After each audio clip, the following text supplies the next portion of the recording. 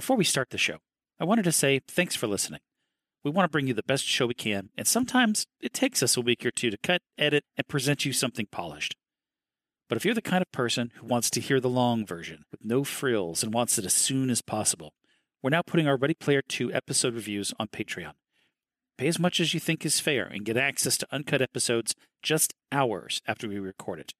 Join our community of Gunters at patreon.com/gettothegoodpart, no spaces.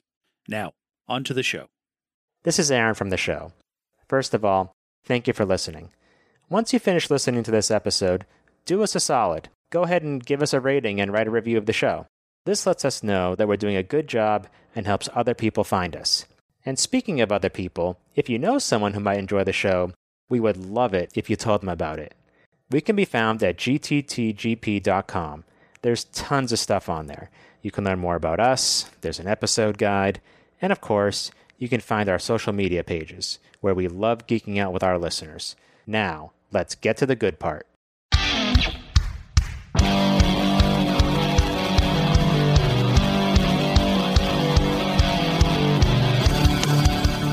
So, he's talking to his therapist, and I thought this was kind of interesting, that the therapist that he would choose would be Robin Williams' character from Good Will Hunting. This is another thing that actually disappointed me about him. Why? You didn't like Robin Williams? No. I kind of like the idea of pick your own therapist, put the face on it and the voice on it that you want. If I ask you about women, if ever give me a syllabus of your personal favorites. You may have even been laid a few times. But you can't tell me what it feels like to wake up next to a woman and feel truly happy. Uh-huh. But it's a program. It's not an actual human being. Okay. I would have had more respect for his choice to go into therapy if you can pick the face and the voice of your therapist, but it's still a person's avatar. Okay. Not just a program that's just running through, algorithms and telling you, oh, that's interesting. Tell me more about that. Like, I can't imagine that being as therapeutic as a real person. But for somebody who owns the fate of the world, let's call that for what it is, and needs to have therapy, but at the same time has an utter lack of trust because, let's face it, to get to the inside of somebody's world who's very popular and very powerful, money is a very tempting offer, particularly in a world that doesn't have a lot of money. To go to that therapist and say, I'll pay you $10 million if you tell me what you talked about yesterday, or record that and then give us over the copy of the recording. I get the distrust because, even today when you turn on the television and you look at the news, there's all constant information leaks from a number of places. And they don't tell you who's leaking it, and you're kind of left to trust it. But there's still, information leaks, and those kinds of people can be paid for that sort of information. So I get his distrust. He's in kind of the position of being the most powerful person in the world. And, who do you trust to talk to in that position? So he doesn't trust people. He doesn't trust AI, but Right. He trusts the skull hugger. Does he? Does he, though? Because that's when we get into the next part of this, which is him going and getting in the ONI. And while a majority of people just kind of do it, which leaves them exposed, as is covered in this chapter, to all kinds of horrible things that evidently it's like being completely unconscious. People are having organs pulled out of them. People are being raped. They're being robbed while on the ONI. Like, it's created a whole culture of criminality while people are under. He doesn't even trust that. He's got to walk to a chair that then straps him in and then shoots him down an elevator shaft. And by the way, the chair morphs with little robots or whatnot into a sort of like basically a robotic pod that can tell him while he's in the ONI when something's not working. He can control from the ONI if he wants to then go down this huge elevator shaft and then put him off into a little room specifically for this purpose. Like and it's held snugly. He says it won't move a millimeter because if it did, bad things could happen, which means everyone else using it in a way that is not as controlled as what he's doing are in danger. they're potentially currently being damaged if they're not using the same kind of means of restraining a person. And we just shot through a whole bunch of stuff there, so I think we can backpedal a little bit. Yeah, I think we should, because we skipped ahead to the motives. So back to that therapist thing. So, right. From Freud to Fraser was what he said, right? That he was able to pick his own therapist. Right. And so he picked Sean Maguire from Good Will Hunting. So, I mean, if you're going to choose a therapist, that's a pretty good choice. For one, it's Robin Williams. May he rest in peace. Right. And it was a really good role for him, too. And some of the YouTube videos I've seen from that movie, my favorite are the ones where your main character, Matt Damon, is interacting with Robin Williams in that character. Yeah. And he just pulls it off really well. However, do you know who my first digital therapist was? Your first digital therapist? Like, your first choice for digital therapist? No, my first digital therapist. In a series of many, I suppose. But let's just say my first digital therapist was one called Dr. Spatzo. Dr. Spatzo. I don't know what that is. Oh, fantastic. Educate me. So Dr. Spatzo was put out there, it feels like in the late 80s, super early 90s, by the company that made Sound Blaster. By Creative Labs. And the gist there was that they wanted to promote their human interaction, or the vocal interaction, the sound interaction, that it could produce speech. So they created this therapy application. And then it says, hit the little play in the middle, and then it says press any key to continue. When you do that, that's going to launch a Windows emulator. Press any key.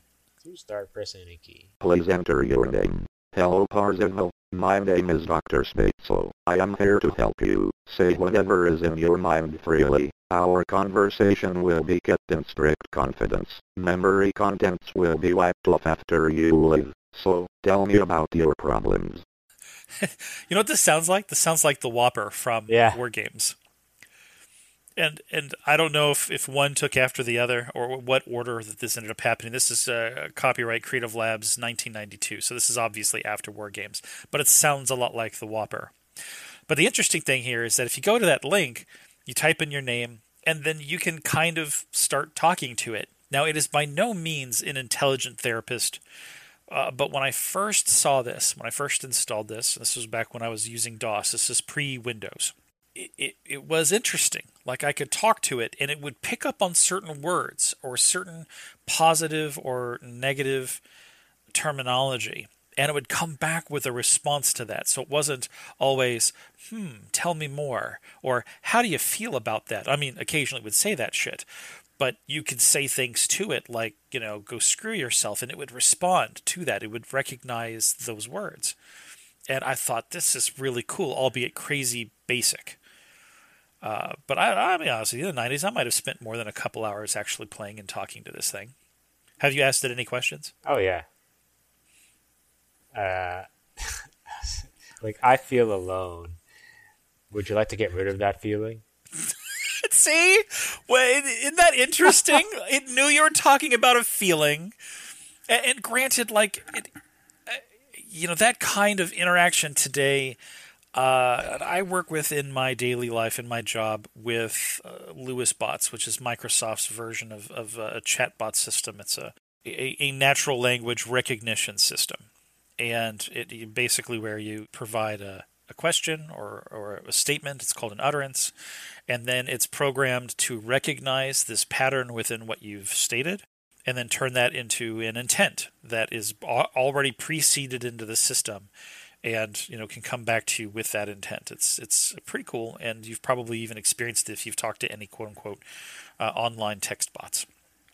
But this is kind of what I imagine his therapist session to be like, is a really friendly version of Dr. Spatzo. Yeah, and for those who are interested, it's SBAITSO.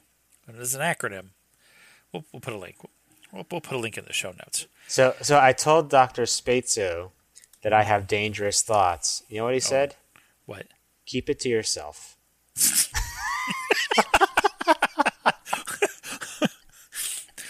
So I equate it to this, right? Like, and there is that disappointment that he's not talking to a human.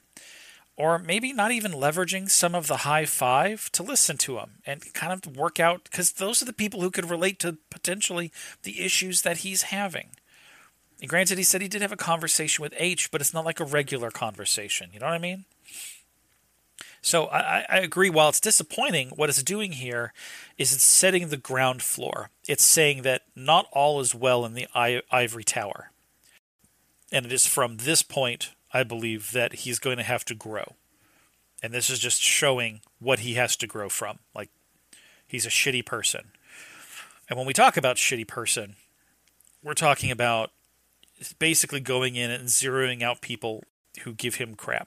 But one of the things I was thinking here was that if you're going in and you're zeroing out people who don't like you, for example, the musical group Tapioca Shindig, Great name. with the song Sixer Filleting Punk, that he went in, that he not only zeroed them out, but that he legally attacked them. I don't think he said he zeroed them out, but that he legally bankrupted every member of that band. That's fucking harsh, man. Yeah. Crazy harsh, and that he's just zeroing out anybody who has a name that he doesn't like or says something online about him and his friends that he doesn't like. He just shows up and boop, touches them, and they just die. Yeah. Not actually die, but their character zeroes out. That's a big fucking deal. That's not just like Twitter saying you're no longer allowed to use your account. That's your money. That's your livelihood. That's your online character. You've got to start over. And that's huge. He's fallen off the rails. Yeah.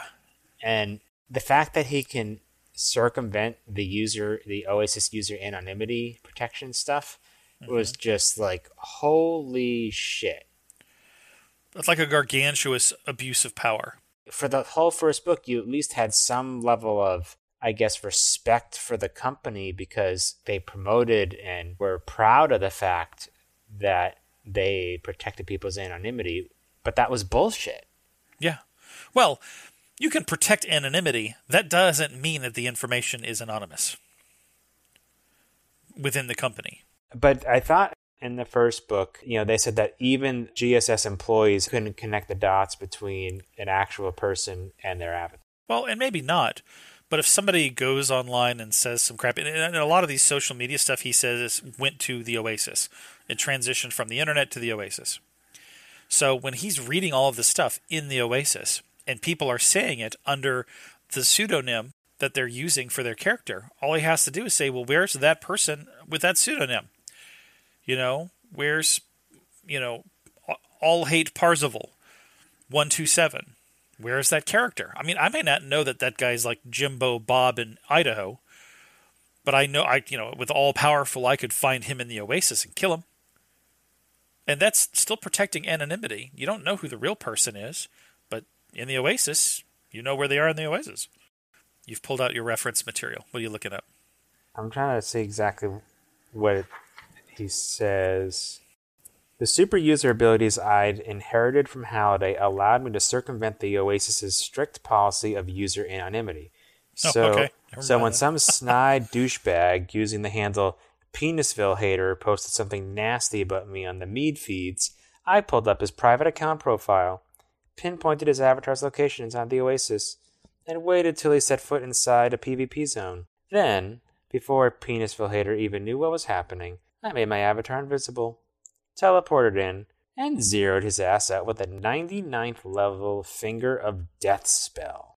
But that's a level of anonymity, but he still doesn't know who the person is in reality. It's still not saying that he knows it's Jimbo Bob from Idaho. It's basically him saying, I just pulled up their personal info based on their name, which no one else could do, I guess, and then figure out where they are, which no one else can do without very special equipment. And then, boom, popped up there. So he's using his back doors to find people in the Oasis. But still, that's power that other people wouldn't have. But yeah, that's disappointing and kind of fucked up, right? And it says he writes in there that he was sued, but I guess the point of the class action lawsuits and sanctions, etc., is really just to demonstrate here the fact that he is untouchable. He is all powerful in reality, in IRL, as he is all powerful in the Oasis, and corrupted by all the power. Yeah, he can because this sort of thing might actually kind of fall under an offense of freedom of speech. You know, that if somebody says something that as an extremely powerful person for you to rip away someone's livelihood, you can't do that here, right? Can't do that where? Well, let's say in the U.S. You shouldn't be able to. I mean, the government can't. Yes, that's, I guess, what I'm getting at. If we're talking about all-powerful and lots of money, the government's about as high up as you can go in that regard. So, yes. Yeah, so, you know, in my mind, that would be kind of like either a humanitarian offense or would be a crime. Just straight up a crime. I can't tell you exactly which one, but I feel like you could do it. It's at least a very douchebag thing to do. Very douchebag. I don't know what the legal term for that is, but very douchebag thing to do. But hundreds of people, he just zeroed out. It's fucked up. Yeah, which kind of led him to the therapist and to removing his access, which again kind of speaks to his self-control. It's not really self-control. He just makes a decision and puts it outside of his ability to change it. So he had his system lock him out of social media. Good for him. More people should do that. That's not discipline. That's not discipline. Just discipline is like not eating the cake in the fridge because you know it's not going to do your weight any good. Locking the refrigerator so that you'll never be able to access the cake isn't discipline. I was going to come up with a cookie metaphor, but cake's good too. Okay. It's the cake that makes the cake a lie. So, but if you can't see it, does it exist? Does it exist? Does it make a sound when it falls in the woods? But that kind of rounds down to, at the end of the day, his ultimate mental comfort, or the thing that he can fall back on, is that he has the big red button. Yeah, the thing that we've been wondering whether or not it was going to be a centerpiece of this book or not. Yeah, that so far really hadn't come up yet. Really hasn't come up at all. But, you know, he reflects on the fact that he's looked at what could happen, that even if the Oasis went down for a few days, that would potentially be the end of human civilization as we know it. That governments would collapse, militaries would collapse, their ability to connect and communicate, that all of this is strung very deeply on the Oasis being operational, which is why he says they have so much redundancy built into the system. But here's another thing, though. What do you think the red button really symbolizes here? In this chapter? Yeah, like if your final comfort was that at least you have the red button, what is the red button a metaphor for? Your favorite stuffed animal? I don't know. I know. I'm not actually trying to test you here. I'm really just asking the question plainly. Personally, it feels like a way out. I'm happy to know that I have the ability to end the world, to end all of existence. I can set the world on fire and watch it burn if I want to. And as a result, no day is so bad that I consider doing it. I had once heard a story, and I don't know if this is true or not, but I had read an article about David Carradine, and it was an article that they were interviewing him, and he said that he had a gun in his desk, and that on a daily basis, he would pull the gun out and point it at his head, and if he didn't pull the trigger, it was a good day. Which is to say that no day was so bad that he committed suicide, which coincidentally and ironically ended up happening anyhow, but in a completely different way that we've discussed in other chapters. But still, the concept that if you have a way out, that you can look at that and go, is it that bad of a day? And if you don't hit the red button, it can't be that bad. That was pretty deep. I think that's the red button. That is suicide on multiple levels, on a social level, societal level, on a personal level. If he hit that button, he might as well consider himself dead. He's out of his company. He's out of a job. But he's got his spaceship. He does, but so would that possibly destroy the Oasis on the spaceship too? They're connected. It's not the Oasis on the spaceship. It's a copy. They're doing I thought they're just doing data uplinks to like keep things going. They're synchronized. It's not ready yet. I mean, I suppose, like, you know, if I were him and I really wanted to fuck shit up and be like, peace out, y'all. Yeah, disconnect the umbilical cord between the ship and the Oasis, hit the red button, and then say, see ya. I'm gone. I'm outies. Good luck Yeah. with that shit. Then he's sitting up there on his spaceship with popcorn looking out the window. Some men just want to watch the world burn. Space popcorn. Yeah, so that was the first thing that came to mind, was that this is a metaphorical suicide button. The Kevorkian button push. I was just going to say Kevorkian. Oh, I'm glad I beat you to it. Woo. Damn, so slow. It's been a long week. Yeah. It's been a long... I've looked at the button longingly, but I've not pressed it. Well, boy, if there was a red button right now... There was an episode of Ren and Stimpy that involved a spaceship with a red button. We've talked about this. Yeah, and that he has Stimpy. Ren's gone crazy, and he's paranoid of Stimpy, so he puts Stimpy in charge of the red button, the shiny red button, the candy red button. That's just so tempting. It's a history eraser button. For those who may not have heard prior episodes where we talked about it. And that whenever I hear about the red button, that's what it kind of makes me go back to. Even though Ren and Stimpy hasn't aged well. Very few things are aging well anymore. When you need mealtime inspiration, it's worth shopping Kroger, where you'll find over 30,000 mouth-watering choices that excite your inner foodie. And no matter what tasty choice you make, you'll enjoy our everyday low prices, plus extra ways to save, like digital coupons worth over $600 each week. You can also save up to $1 off per gallon at the pump with fuel points. More savings and more inspiring flavors make shopping Kroger worth it every time. Kroger, fresh for everyone. Fuel restrictions apply. This is true. Let's talk about the kind of protection that somebody might employ when they're going to become unconscious on a daily basis for 12 hours a day.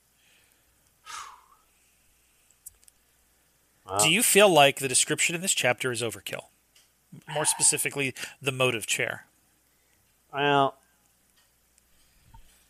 it sure sounds like overkill. Especially what he built for himself seems fucking wild. And I actually had to look up the reference about the elevator. Yeah, I did too. The Pepsi. Yeah, the Pepsi elevator. And I was like, oh, that's kind of cool. That's an interesting reference there. And for those that are interested, we'll put this in the show notes as well.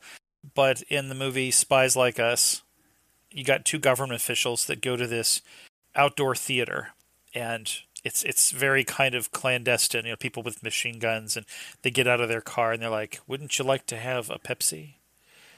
And they look at him like, sure. And then they walk into the building that serves the food, and they go and they grab a cup, and the minute that they press the Pepsi trigger, the Pepsi dispenser, the floor just drops. And they go down this elevator. It's this round shaft, and lights are flying because they're moving down the elevator so fast. Until they get to this top secret base that's like a mile under the earth or some shit like that. It's a pretty cool reference, and like the only thing that I think that could have been better than this, which doesn't really work because it would have been more horizontal as opposed to vertical, would have been the psychedelic tunnel in Willy Wonka and the Chocolate Factory. Yeah, I could see that. But it was a cool reference. The fact that at least we could look it up and see exactly what he's seeing. And the thing is, like, you feel like you're going deep into the bowels of the earth in that scene. Yeah, I didn't fully get the elevator scene until I saw that, or how quickly it would go down. That when he looked up, it looked exactly like that scene. But you also get that feel of depth that Halliday had created, that he knew that he might have to. Halliday had the same kind of paranoia. That he didn't invent this. Halliday built this. And he's just using the facility that Halliday basically willed him.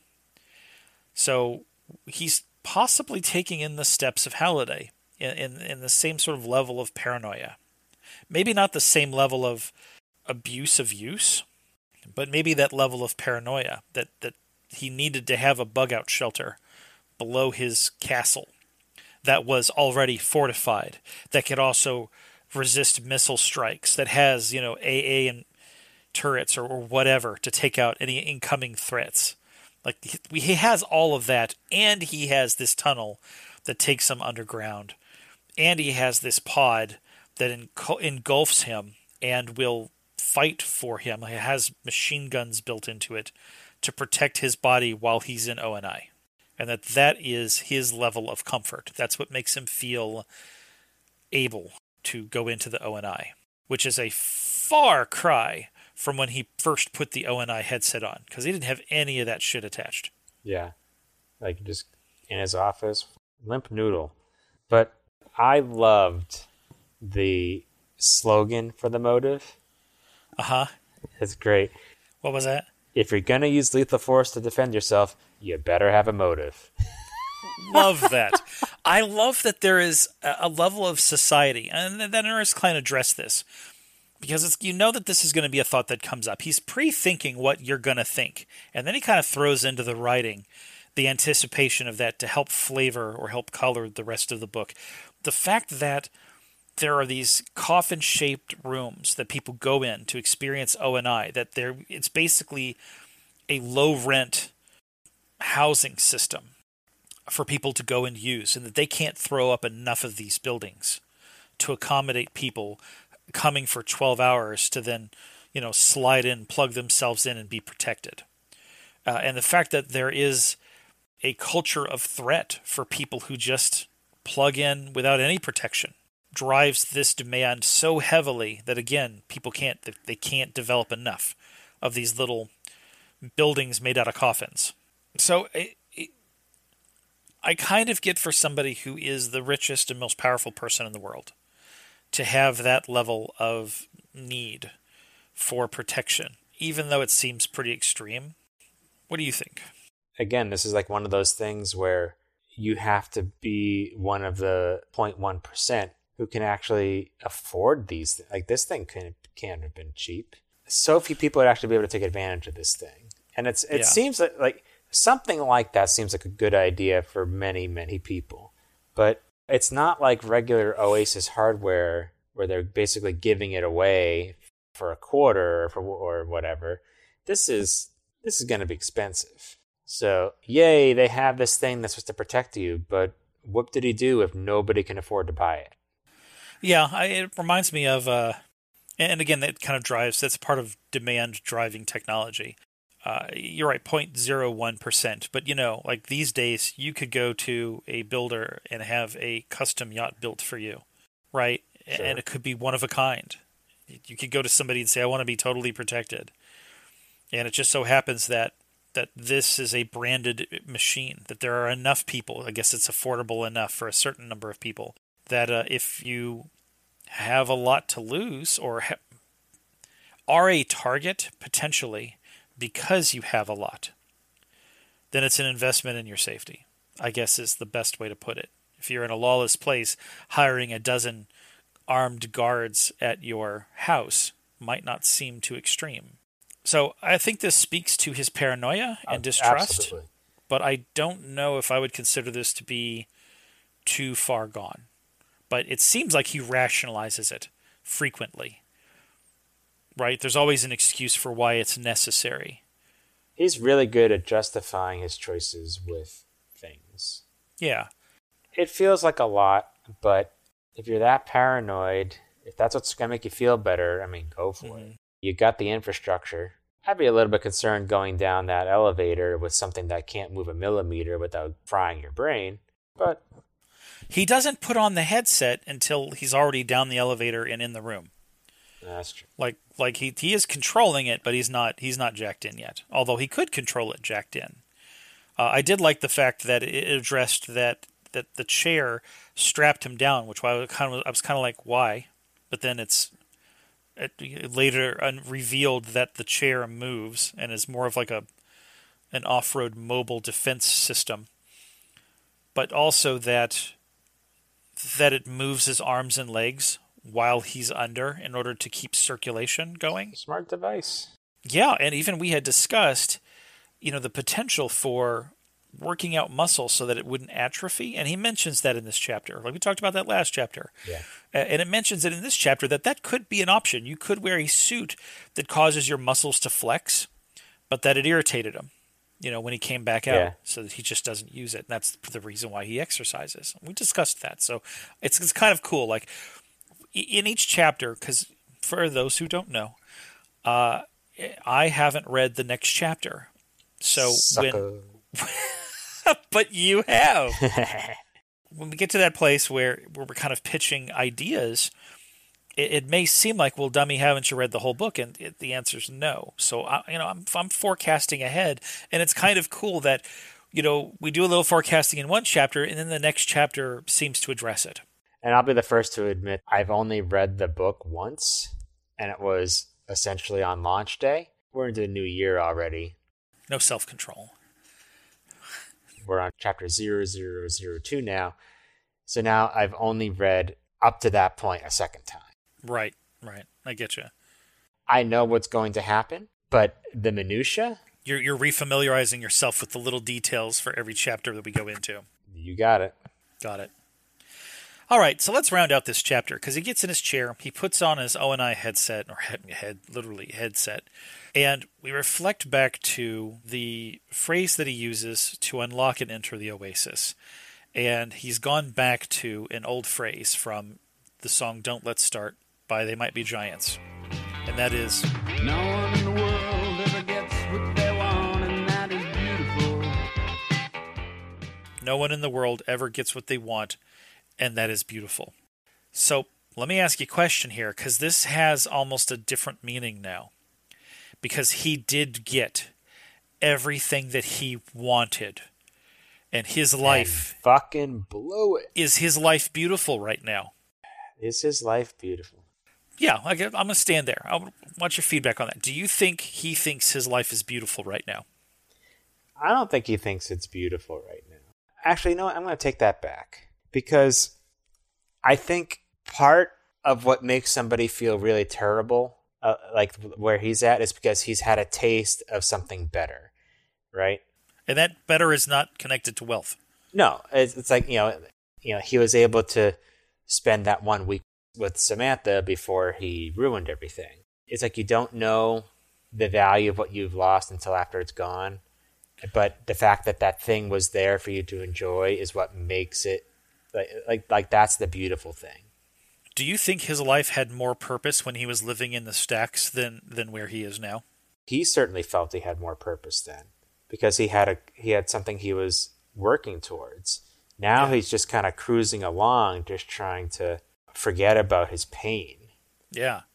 I would argue from that point that his life is less beautiful now than when he was living in the stacks, when his purpose was unified. Even if he was an island, he was still one amongst many Gunters, that he had pride in the knowledge that he had purpose in finding the egg, that he had friendships that were common to that goal.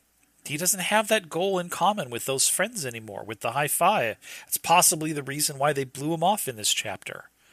That's part really struck a chord with me, because it was like, you don't want to know when your friends are ignoring you. And he had the power to find out and decided not to. That was just, I enjoyed that part. I don't know why, because it's just like, it's kind of like when you're being dotted by text message. Yes, I guess. Like when it seems like they're responding, but they're not. Yeah. So but they're looking at it. You know that maybe they're typing something and then going backspace. And then they're like, I'll get to this later. Yeah. And that's never a good feeling. Yeah. So I try not to think about that, though. It's just that never bugs me, but I get what you're saying. But again, you can take that personally, and particularly if you're lonely and you're depressed and you are antisocial, and at the same time you're anti-AI. Except for when you're online. Like online, if that's your only path for interaction, for input from humans, and even then in this situation, Parzival has disconnected himself from social media. So he's a bit disconnected from everything, disjointed.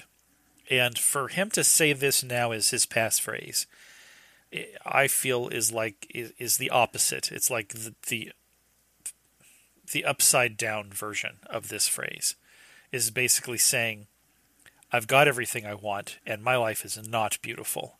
And I wish that I didn't get what I wanted, because at least my life would be beautiful in the pursuit, not the misery of having. You know what it reminds me of? It reminds me of the excitement you get when you order that thing on Amazon. And you're like, oh, I'm so excited to get this thing. And then you wait for it, and you wait for it. You're watching it go across the country. You're tracking it. And then like the 2 or 3 days pass when it actually shows up. And then like a box shows up, and you're like, what did I order? And then you open the box and like, oh yeah, that thing. Like, not nearly as cool as you not imagined. as exciting. Yeah. I'm bored now. That's what it reminds me of. It's like half of the Kickstarter campaigns I've invested in. It's like, don't worry, we're still working on your reward. You know what? Most of the Kickstarters I've invested in have come through. Very few have not. Yeah. But I'm also really selective. And I think I've talked about this before. I'm very, very selective when it comes to like technology, but stuff that can be printed, stuff that I can imagine doing myself. Although, that extra step of it being a little more complicated, that's the stuff I invest in. I'd say like my most heavily invested thing right now is Fine China on Kickstarter and playing cards. Fine China and playing cards? Yes. I like card artistry, so I've practiced a little card artistry. I'm not particularly good at it, but I enjoy it. The card magic. Oh, card magic. Yeah. I'm not, like I said, I'm not good at it, but it's kind of a nice little meditative thing, and there are some really brilliant card designs. I've got like a whole wall, half a wall, that is lined with decks of cards.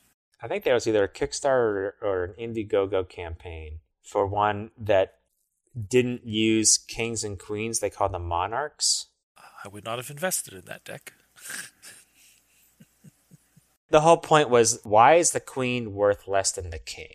Oh. So she devised a deck that called them monarchs. Okay, interesting. All right, I might research it. I kind of like the traditional decks. Anyways, to circle back around though. So, and that is where this chapter ends. He's plugged in and he says a secret phrase, and I imagine the next chapter is going to be us in the Oasis.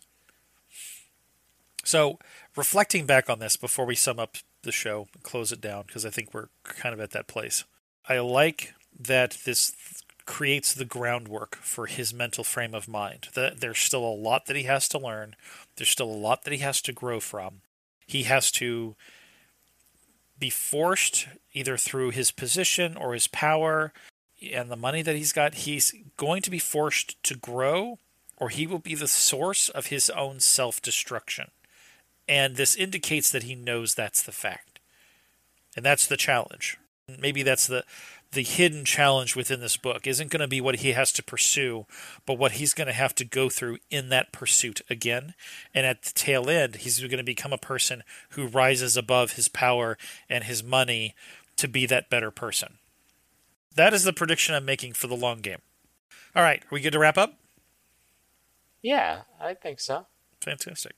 Do you have any other parting words or anything that we kind of skipped past that you want to make sure you mention? Or no, I think we covered everything. How about you? The Mad Max reference, Who Run Bartertown.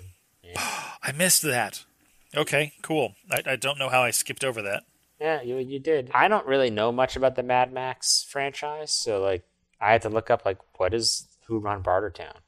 And I was like, oh, dude, that's a big part. Like if you're gonna quote that movie, not all of the movies, but one specific movie, Thunderdome, right, with Tina Turner. That is a pivotal quote. Like anybody who's ever seen it would know that movie by that quote in a snap. Not being a Mad Max guy, that didn't speak much to me. Yeah, I'm not a Max guy, but I did watch HBO when there was nothing else better on. I watched Mad Max. So there was one quote from Artemis that was kind of funny because it was like a mashup of a couple different references that was interesting. When Wade told Samantha that using the O&I to further her own agenda after railing against its release, blah, blah, blah, When I'd said so during one of our meetings, Samantha made it abundantly clear that she didn't give a flying frack at a rolling Rathtar what I thought. Not familiar with the reference. So, What is a rolling Rathtar? that's from Star Wars. The fuck? And I thought I knew all the Star Wars references. Rolling Rathtar. Oh, Christ, I gotta look this up. So give me the details. Give me the deets. Rathars were large carnivorous cephalopods that were native to the planet Tuan Kiti. Regarded as one of the most dangerous beasts in the galaxy, Rathars were known for hunting in packs, and their subspecies, the dwarf Rathtar, were involved in an incident known as the Trillia Massacre. They share common ancestry with the Sarlacc, Blixus, and Vixus. Oh, so that's the creature that Han and Chewie had in their ship in The Force Awakens that eventually escaped and ended up rolling its little tentacle body down the hallways and ripping up the people that had broken into their ship. Yeah, so that's the Rathtar reference. And then Okay. Flying Frack, I believe the frack reference is a Battlestar Galactica / Caprica reference. It's like a space expletive instead of the obvious. Interesting. It's like I don't give a flying fuck at a rolling Rathtar, but it was a little bit of a mashup. Do you ever see Battlestar Galactica? Long time ago. And I don't mean like the new Battlestar Galactica. I'm talking about like the old 80s when it was considered a Star Wars ripoff Battlestar Galactica. So, yes, but I thought it was pretty cool. I thought it was okay. Yeah, I got into the newer series. I didn't get through the main series, but then I started to watch the spin-off Caprica or the prequel Caprica. Okay. They were fracking left and right in that show. Not like literally like fucking, but they were saying frack all the time. Huh. That's interesting. I wonder, it kind of reminds me of how they were able to get away with using swear words in Firefly. They wouldn't use swear words. They would use Mandarin. Yeah. And as a result, they were okay using Mandarin swear words. So that was just kind of their way of pitching. Firefly. Anything else we need to cover? Would you take guitar lessons from Eddie Van Halen?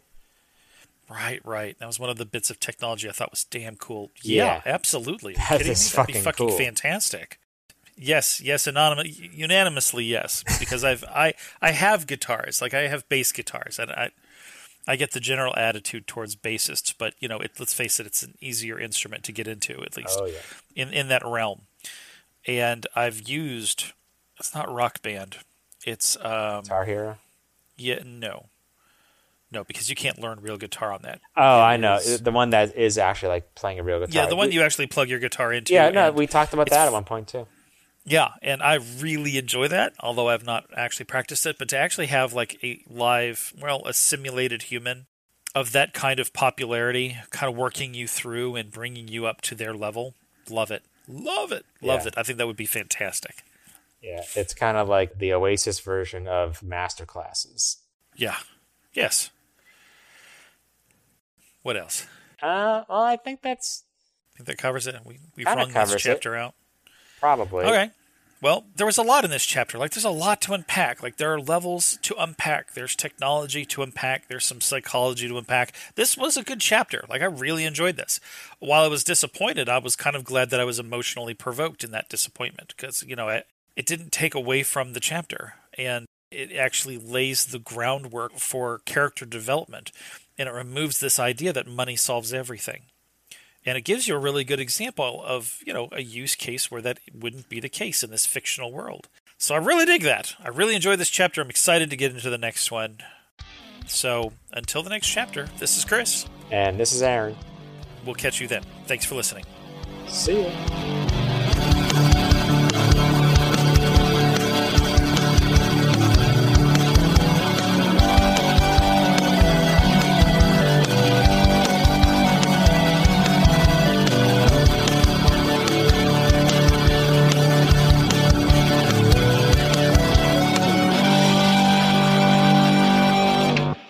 That is the prediction I'm making for the long game.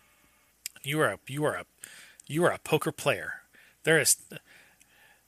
Not a hint on your face. That's because I was trying to find that playing cards thing, so I wasn't even listening to your sorry ass. Oh, okay.